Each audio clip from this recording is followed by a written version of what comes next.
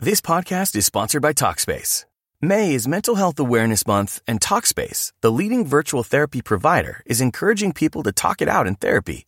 By talking or texting with a supportive, licensed therapist at Talkspace, you'll gain insights, discover truths, and experience breakthroughs that will improve how you live and how you feel. With Talkspace, just answer a few questions online, and you'll be matched with a therapist. And because you'll meet your therapist online, you don't have to take time off work or arrange childcare. You'll meet on your schedule, whenever you feel most at ease. Plus, Talkspace works with most major insurers, and most insured members only pay a $25 copay or less. No insurance? No problem. If you want to make progress toward a mentally healthier place, Talkspace is here for you. Now get $80 off your first month with promo code SPACE80 when you go to Talkspace.com. Match with a licensed therapist today at Talkspace.com. Save $80 with code SPACE80 at Talkspace.com. Today on Something You Should Know, exercising with your cell phone. It makes the time go by faster, but it can also diminish the results of your workout. Also, oxytocin. It's the brain chemical that's released when we touch and connect with others and makes us feel like we belong. I started thinking about the timeout that we use to punish kids. The timeout says, hey, you're misbehaving, we don't want to be around you. So I invented the time in. The time in is you've got to sit in my lap and sit there and make eye contact with me and let me hold you until you are calmed down and you feel appropriately loved and taken care of. Plus, you'll discover how arguing can actually make a relationship better. And then healthcare. Why is it so expensive? When patients say to me, oh, I love that hospital, there's like free coffee in the lobby and it's so beautiful, I say, yeah, but we're all paying for that. We're paying through the nose for that. All this today on Something You Should Know. If you have to hire someone, what's the best way? Referrals? Well, maybe that could work. But just because somebody knows somebody who knows you doesn't necessarily mean they're qualified. Or you could pull out that file of random resumes that came in during the last 6 months.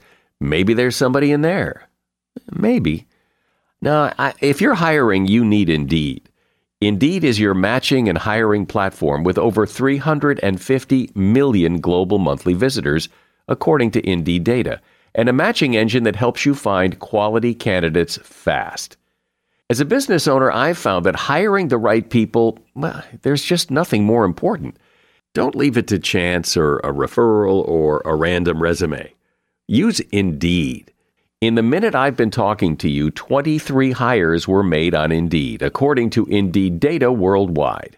Indeed's matching engine is constantly learning from your preferences.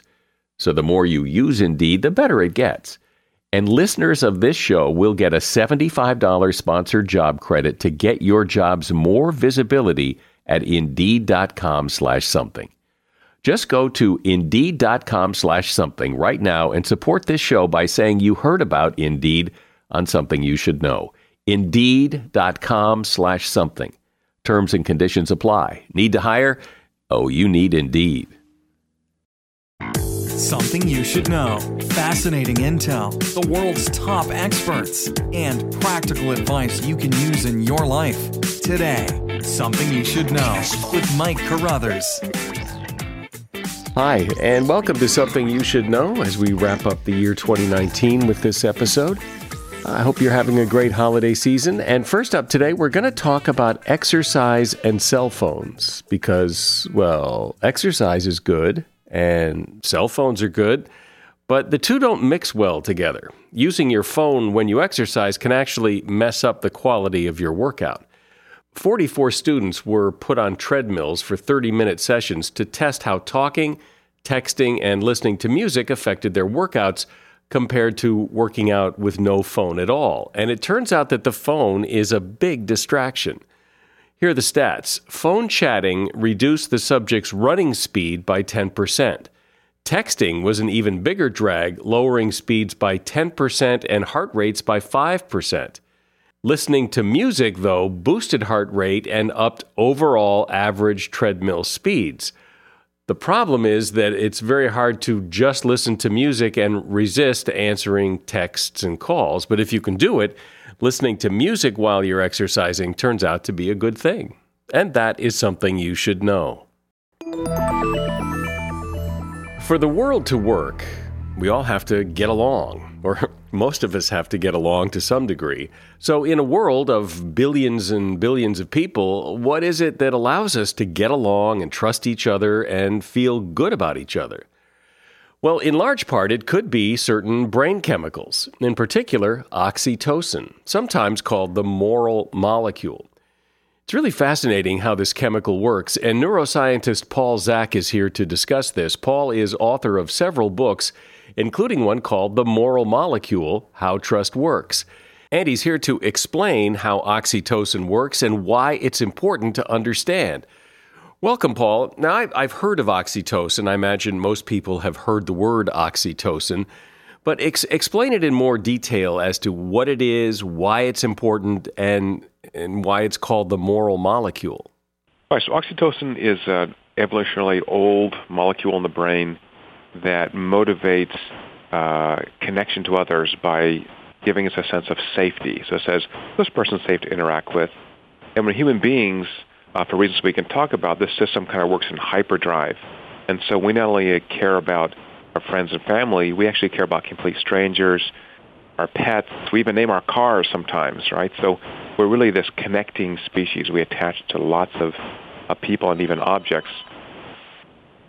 And this is all oxytocin at work?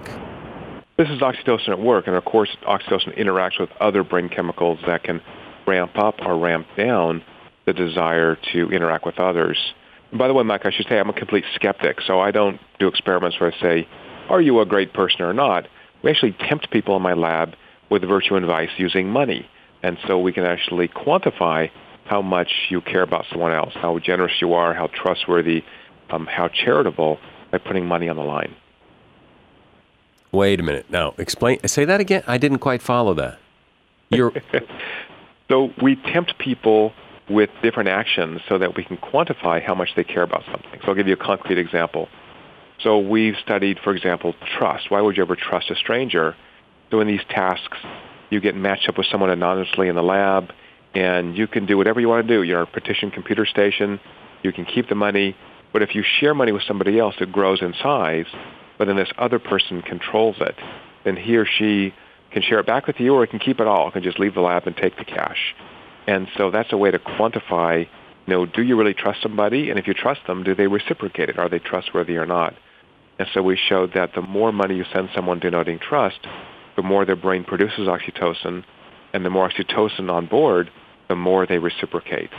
So we have an underlying biology of you play nice, I play nice, the golden rule.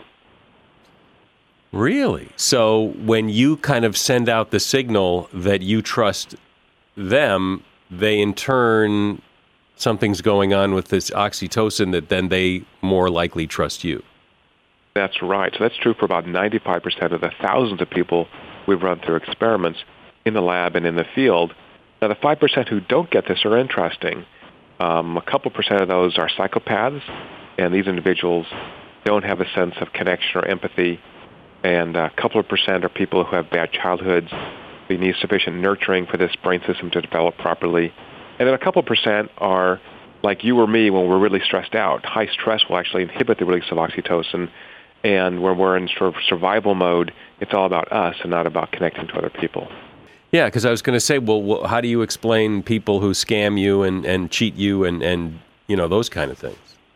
That's right. So that's the 5% who are dangerous. So again, about 1% of those are psychopaths, and psychopaths make up 40% of the prison population. So for these individuals, we really need the laws. We need enforcement. But for most of us, most of the time, we don't worry about where that bright line is because we have this kind of internal thermostat, if you will, that uses oxytocin. Turn up the oxytocin, and all of a sudden I'm treating strangers like family, and by and large, they're going to reciprocate with me and, turn it down, and all of a sudden I get selfish behavior, aggressive behavior. In fact, I should tell you, Mike, that one of the most powerful oxytocin inhibitors is the most interesting hormone to half of the human race, and that is testosterone. And so when we administer testosterone to men, they become more selfish and more entitled. But at the same time, high testosterone males will invest their own resources to punish people who don't behave properly, who don't share and behave in appropriate social ways. So this would explain why more men are Or more criminals are men, more road rage incidents are men, that kind of thing? That's right. But also why 85% of the active U.S. military is male. And women can do this job, but guys really dig it. Come on, blowing stuff up, flying jets, how cool is that? Right. And women it's just not a... They don't get it. Yeah. Some of them do. Again, there's lots of variation. I'm talking about averages here. We have some experiments where we have the highest testosterone push in the experiment is a woman.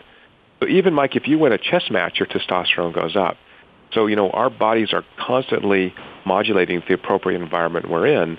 And if you win the salary lottery and you get $5 million this year, your brain will change, in particular, produce more testosterone, and it's telling you, you're the thing. You have the best genes on the planet, and everything in the world should be all about you. So that's why we see, bad behavior sometimes among movie stars and supermodels, because, this sense that everyone's sort of kowtowing to them, that changes the way your brain works. Well, that was kind of where I wanted to go with this, because as fascinating as this is, what's the so what? I mean, what do we do with this knowledge that oxytocin is in there and doing what it's doing, but so what? We found that there are individuals who I call oxytocin adepts, people who release lots of oxytocin that for the same stimulus others release little. And when we characterize these individuals, they are much happier than people who release less oxytocin. And why are they happier? Because they have better relationships of all types. They have better romantic relationships, more close friends, they're closer to family. They're even nicer to strangers in these money-sharing tasks. So because you can actually change the way your brain releases oxytocin, this suggests that we can consciously kind of build a world that's much richer to live in. And so how do we do that? So again, 10 years worth of experiments, we've found dozens of ways that the brain releases oxytocin, doing things like exercising together, praying, meditating, singing, dancing, petting a dog will do it. So all these behaviors help train us to feel comfortable, to connect, and by doing so, we have a richer social network. Oxytocin actually even improves the immune system. And so there's a sense in which we are building a life we want. And this not only scales from the level of individuals, it goes right up to countries. So countries that have higher levels of moral behaviors, they're more trustworthy, they're more tolerant, are also more prosperous, and they're happier. And so there's a kind of a path we can put ourselves on to create, I think, the kind of life that we'd like to live. Knowing that, what should I be doing differently? So here's one example, and something I started doing a number of years ago because we showed that touch releases oxytocin. So I have just refused to shake hands the last couple of years, and I hug everybody. Right, so I ask them first, and I'll, of course, grab people. Hey, look, I'm the oxytocin guy. They call me Dr. Love. I'm going to hug everybody. It turns out that just pre-announcing that, because I know it releases oxytocin in other people, connects people better to me. But there's simple ways you can do it. In my family, we have a no electronics rule. When we're going out as a family, all the electronic stuff stays at home, and we're focused on being really present. I mean, I think, taking the time with your spouse to just sit there and listen and to understand that, he or she may be not so pleasant today, but not because they're a bad person, but because, for example, stress hormones are inhibiting their ability to connect with you. So even simple things, like I have little children at home, and I started thinking about the timeout that we use to punish kids. Makes no sense. The timeout says, hey, you're misbehaving, we don't want to be around you. So I invented the time in.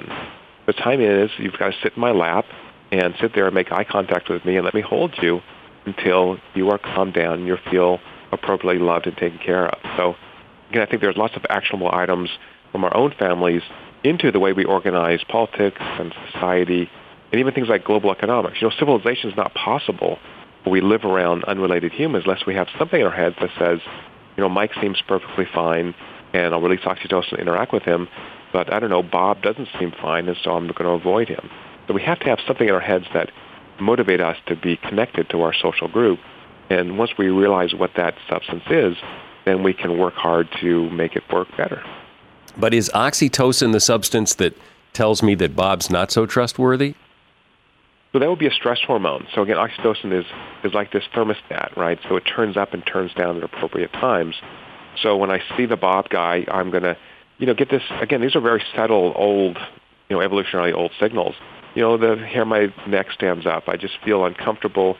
Like when you go to a cocktail party, you meet someone for the first time, and you go, great guy. I don't know why. He just seems like a, wonderful guy. And then you meet someone else, you're like, I don't know. I have this kind of bad feeling about this person. So, the system doesn't have to be perfectly tuned to still be adaptive. Having said that, we're not automatons. We're certainly not slaves to the chemicals in our brains.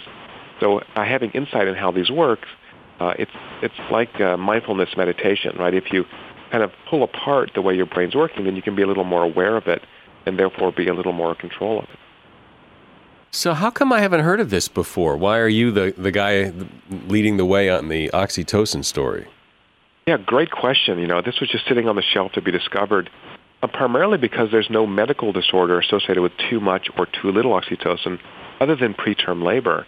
And so it was just seen as this female hormone that wasn't that important. In fact, Mike, one of my colleagues, when I started thinking about this 10, 11 years ago, told me, Paul, that's the world's stupidest idea. Everybody knows oxytocin is just for birth in women. But I say, hey, why would men's brains make oxytocin too? There must be a reason why. And there was an extensive animal literature suggesting some mechanisms for oxytocin release, but it really had to be studied in humans. And the second reason is oxytocin is a very shy molecule. So there's a very short half-life. You don't want to leave this kind of positive social behavior lever on forever, again, because you might run into a Bob type. So, you want to be wary. And so you have to sort of coax it out of the brain and then capture it before it disappears. So it requires some kind of delicate experimental procedures. But let me say, this works in the laboratory. It's been replicated by lots of other labs in the world. And we've taken this thing on the road from, weddings to the jungles of Papua New Guinea and shown that a variety of rituals, behaviors that human beings have invented are there because they stimulate oxytocin release, bring us closer to people around us, and modulate or motivate good behaviors and then help reduce the bad behaviors. But as you say, there's other things working at the same time, either pro or con with the oxytocin. Absolutely. Oxytocin was this kind of missing piece of that puzzle. So many neuroscientists had focused on kind of the bad behaviors, the fear response, the fighting response, the aggressive response. But people really hadn't found this lever to understand positive behaviors. And those positive behaviors we call morals, those behaviors that sustain us in our social group. And again, I think, being more conscious of how our brain works to motivate both positive behaviors and negative behaviors gives us an opportunity to exercise these behaviors in a little more thoughtful way. Would you guess then that loners have less oxytocin than people who have lots of friends? So we have found that people who release the most oxytocin are more empathic, personality-wise, and actually have more close friends. Having said that, we haven't found a difference between, for example, extroverts and introverts. So, it's a gradated response, and it's also a tunable system. So, the brain is constantly remodeling itself, and it does suggest, for example, I'm an introvert, and I've worked very hard in the last couple of years to connect better to people around me, and I found that it gets easier and easier. So, but besides touch, does anything else release it? Well, lots of things. So again, praying, meditating, exercising, soldiers marching release oxytocin, warm bath like a jacuzzi, even sharing a meal will do it. So again, there's lots of ways that it's like why we have business meetings over meals. Why do you have to eat? Oh yeah, maybe you're multitasking, but it's a calming factor. Oxytocin is this calming agent that says everything's safe. You can let your guard down. It's okay. And from that sense of safety comes a sense of connection, empathy, and then moral behavior. So, this is actually a really interesting system. Again, it's not a sledgehammer system. It's a very subtle system, but it's a system that we really didn't know much about. Well, this is really so interesting because all of this is going on in the brain, and we're completely unaware of it, and yet it really provides a roadmap as to who to deal with, who not to deal with, who to trust, who not to trust. It's fascinating. Paul Zak has been my guest. He is author of the book, The Moral Molecule, How Trust Works, and you'll find a link to that book in the show notes for this episode. A shout out to Claritin for supporting this episode and providing us with samples. You see, for as long as I can remember, I have had to deal with seasonal allergies. Stuffy nose, watery eyes, the whole deal. And the worst for me is it messes up my sleep. I wake up because I can't breathe right. And during the day, well, if I'm working and I'm all stuffed up, then my voice sounds weird, and this is how I make my living. Luckily, for those of us who live with the symptoms of allergies, we can live Claritin Clear with Claritin D. I use it, and if you struggle with allergies, you should too. Designed for serious allergy sufferers, Claritin D has 2 powerful ingredients in just one pill that relieve your allergy symptoms and decongest your nose so you can breathe better. I've been using Claritin D for years because, it takes care of the problem. Ready to live as if you don't have allergies? It's time to live Claritin Clear. Fast and powerful relief is just a quick trip away. Find Claritin D at the pharmacy counter. Ask for Claritin D at your local pharmacy counter. You don't even need a prescription. Go to Claritin.com right now for a discount so you can live Claritin Clear. Use as directed. Seeking the truth never gets old. Introducing June's Journey, the free-to-play mobile game that will immerse you in a thrilling murder mystery. Join June Parker as she uncovers hidden objects and clues to solve her sister's death in a beautifully illustrated world set in the Roaring '20s. With new chapters added every week, the excitement never ends. Download June's Journey now on your Android or iOS device, or play on PC through Facebook Games.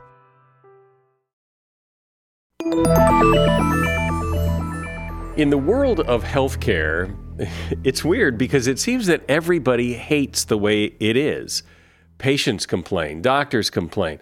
So is anybody making out on the current state of healthcare in America, or is it just a complete mess all the way around? And what, if anything, can we as individuals do to make it better and, more importantly, less expensive? For that conversation, we have Elizabeth Rosenthal, who was for many years a senior writer at the New York Times. She is now the editor-in-chief of Kaiser Health News, and she is also author of a brand new book on the subject called An American Sickness: How Healthcare Became Big Business and How You Can Take It Back. Welcome to the program, Elizabeth. And so where are you in this conversation about healthcare? Well, I trained as a doctor, so I know what that's about, and my dad was a doctor.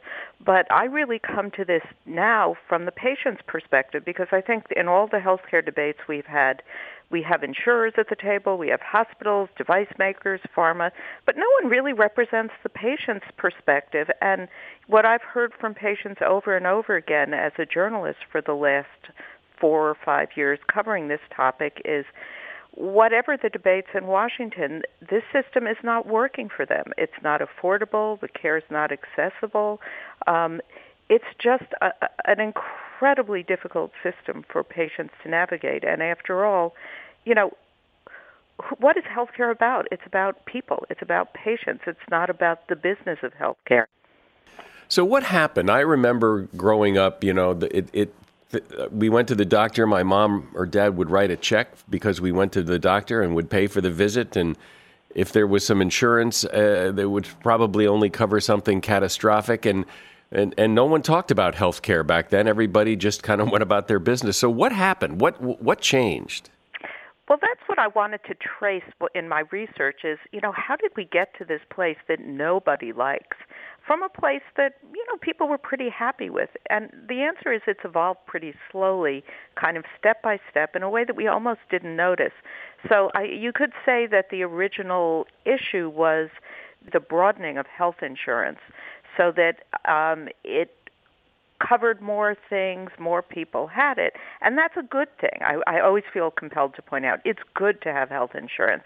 But what happened is there was a sense that nobody was paying, because if you remember in the 80s and the 90s, health insurance tended to just cover everything, from soup to nuts. So it was as if you didn't really pay much attention. And when I was training as a physician in the late 80s and early 90s, because of that, there was this, why don't we just get this test? Why don't we just, let's schedule these extra visits? Now what's happened is, once again, patients are paying more out of pocket. The copays are rising, the deductibles are rising, our premiums are rising, and so we're feeling those costs again. But at that time, during that time when there was a sense that nobody was paying, there was, of course, this crazy inflationary spiral where if nobody's paying and you're in this for the business, which, pharma, the device makers, the hospitals are not officially for-profit, but they are big money makers. So everyone's trying to kind of up the charges because it seems like a victimless crime, but now we're all paying. Yeah, so what's wrong, as simplistic as this sounds, is let's go back to the way it was when everybody seemed relatively okay with it. Well, the problem is now that technology has improved, so things are, in fact, more expensive, sometimes for really good reasons. So you can't expect, when a hospital day costs $5, well, it was fine if you had to pay out of your pocket at the beginning of the last century.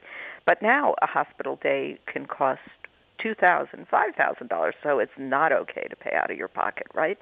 But I think what the problem now is that our costs are so inflated that to expect people to pony up even 10% of a hospital bill is unsupportable. If you're paying $150,000 or $100,000 for a hip replacement, I mean, $10,000 is a lot of money to ask someone to pony up. So in other countries, there is this sense that patients should pay a part of the ultimate cost so that they, what we call, have skin in the game. So they sense how much it costs.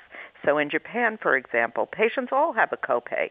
But if you have a copay on an MRI that costs $110, okay, so you pay $10, right? If you have a copay on an MRI, that same MRI, which in our country will be billed at $1,000, $2,000, even $5,000, then you're talking serious money. So I like to say we're not asking patients to have skin in the game. It's more like we're asking them to put a kidney in the game. This is big money here. Yeah, donating an organ.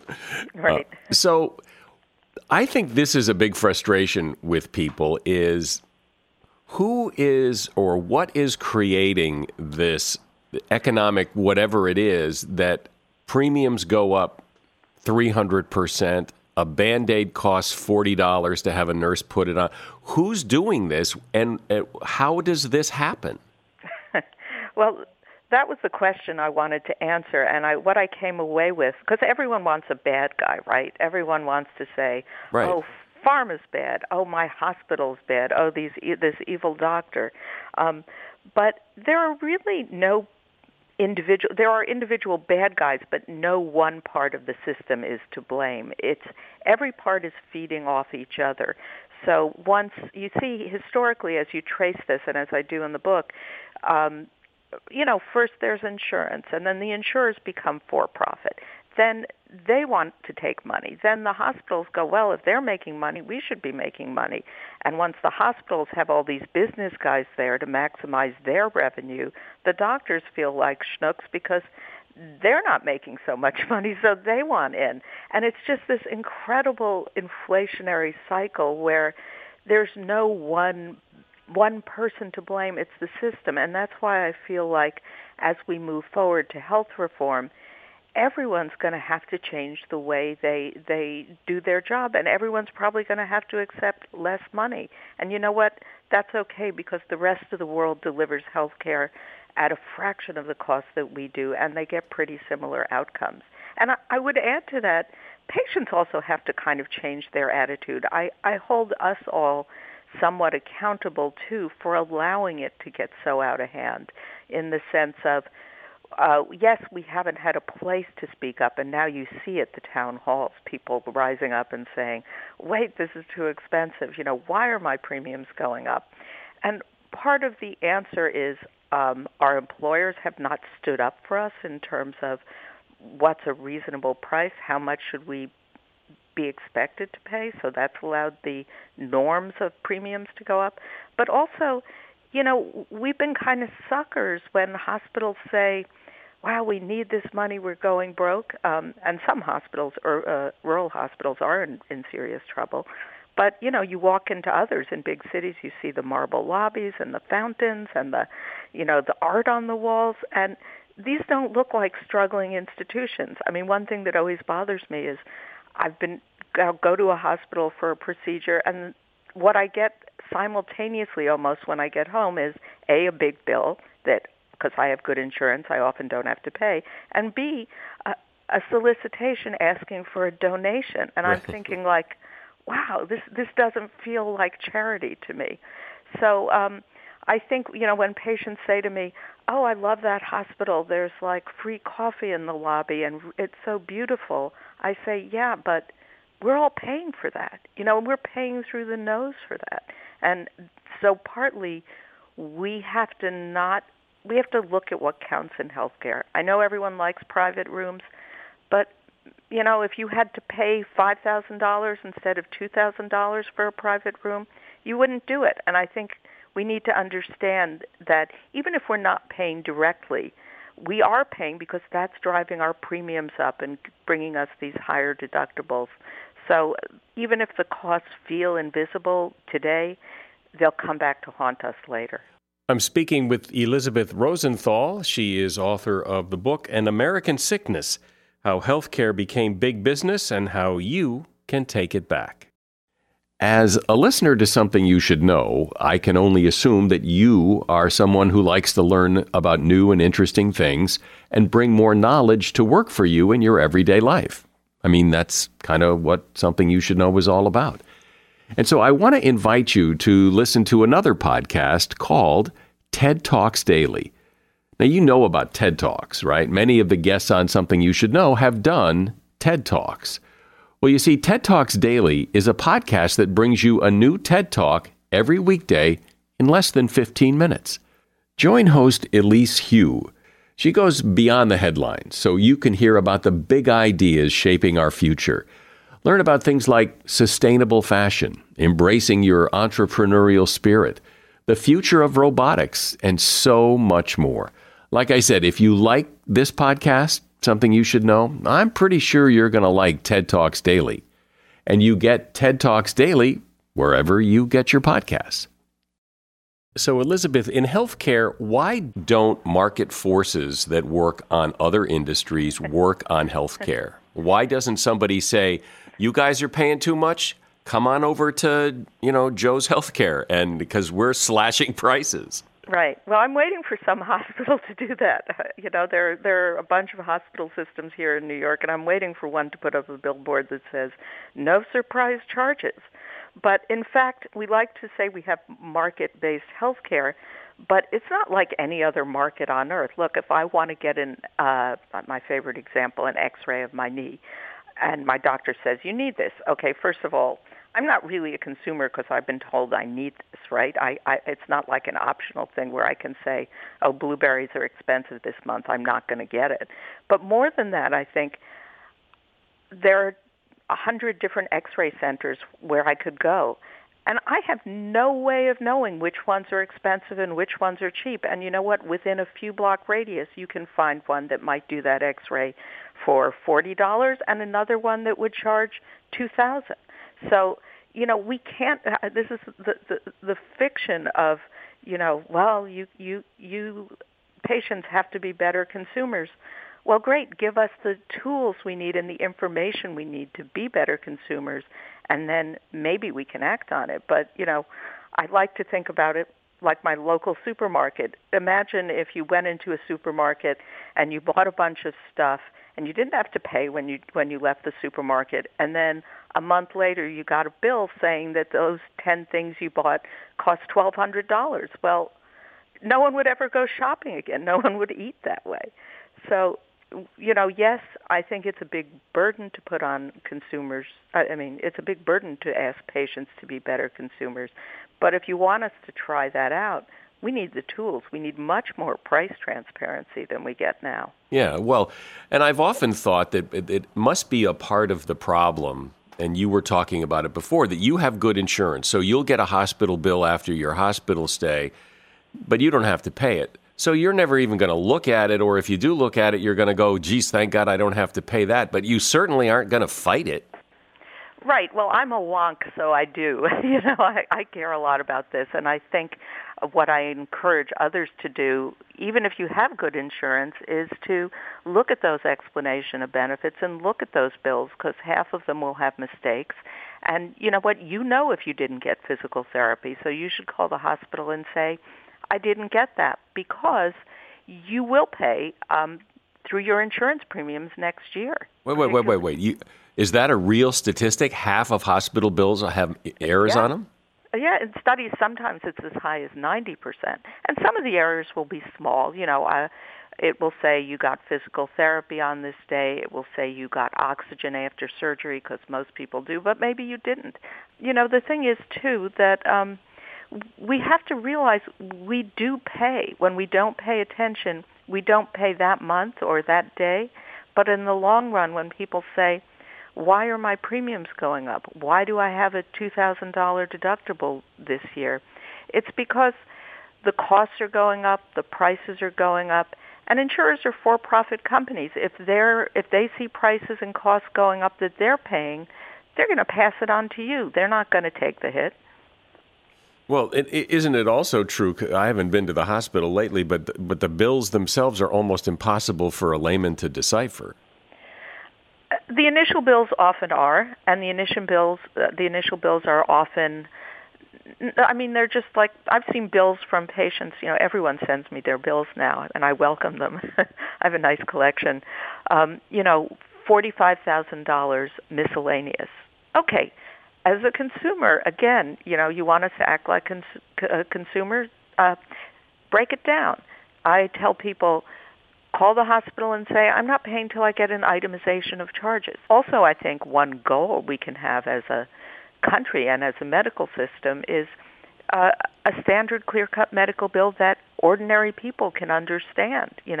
How are you expected to be a consumer when your bill is delivered in a foreign language? And, right. This is not impossible. That's the great thing about this. In other countries, you look at medical bills, they're in English or in the appropriate language, so others can understand them. In France, in Australia, there are price lists. There are upfront price estimates. This is not an impossible science.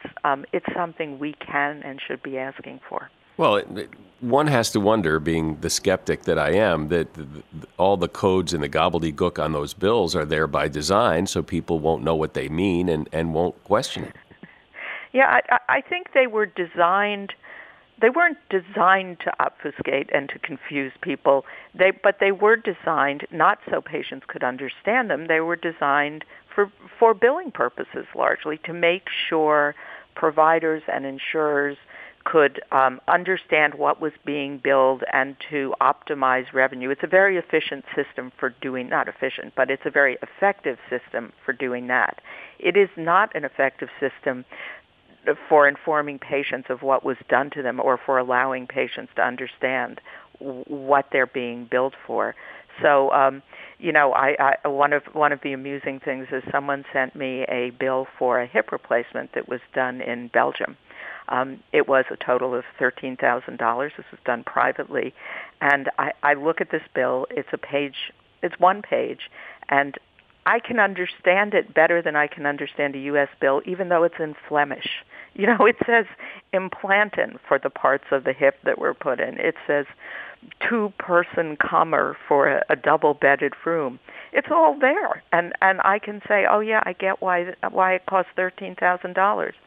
A hip replacement bill in the U.S., it would be tens of thousands, if not over $100,000, and it would be pages and pages long and pretty much incomprehensible to the average patient. Which is ridiculous. If you're sending someone a bill and they can't read it, well, why even send them the bill?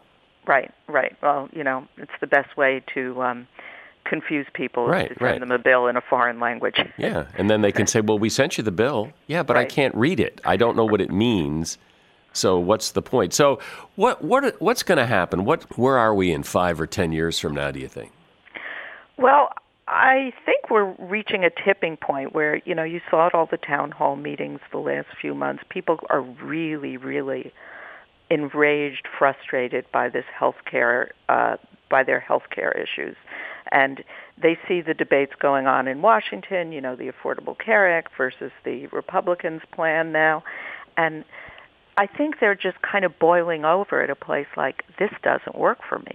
So I think the time is ripe for a kind of real patient-centered movement where patients demand, and we demand of our legislatures and politicians, a patient bill of rights. And part of that patient bill of rights is not the current patient bill of rights, which says things like, you know, right to a non-smoking room. Well, that's great. It's been illegal to smoke in hospitals for years now. But that says an upfront explanation of charges. Why shouldn't that be our right? Why shouldn't cost be part of the informed consent forms we sign when we go into hospitals? There are doctors now, and this is the heartening thing for me. Many physicians agree with me. They're on board with this. There have been articles in medical journals about how informed consent needs to include financial understanding. So I think we can ask for that. We can ask our employers to push back more against high costs. They could, but it just hasn't been in their interest. It's kind of easier to go out to a benefits consultant and say, what are my options this year, you know, and the benefits consultant will say, here are 3 insurance plans you could choose, and they'll choose the cheaper one. And, you know, your premiums go up 10%, 5%, and we all kind of pat ourselves on the back now when premiums only go up 10%, which is pretty shocking and unsustainable. If your premium goes up 10% every year, you pretty quickly end up at a ridiculously high number. And yet that's the kind of price increases that a lot of people are seeing. Well, it's really interesting, and it's certainly a subject that affects every single person on the planet. I mean, it's just... It's a basic pocketbook issue for Americans at this point. I have many patients who call me who are now spending 20-30% of their income, their household income, on health insurance and health care. And that's not even with a serious disease. That's more than their mortgage, more than they pay for food. That's just messed up. That's not how it should be. Elizabeth Rosenthal has been my guest. Elizabeth was a senior writer at the New York Times for a long time. She is also trained as a physician, and she is now editor-in-chief of Kaiser Health News. And her book is An American Sickness, and there is a link to that book at Amazon in the show notes. You really shouldn't argue. I mean, that seems like good common sense advice, but it turns out a little arguing now and then is good for you. The results of research show that when you experience tension with someone, whether it's your boss or your spouse or your child, sidestepping the confrontation can be bad for your health. In fact, avoiding conflict was associated with more symptoms of physical problems the next day than actually having that argument. Specifically, it had to do with abnormal levels of the stress hormone cortisol. Other studies have shown that married couples who avoid arguments are more likely to die earlier than those who do argue. Another study found that expressing anger contributes to a sense of control and optimism that just doesn't exist in people who respond in a fearful manner. And that is something you should know. Happy New Year. I'm Mike Carruthers, and we'll see you next year with more Something You Should Know.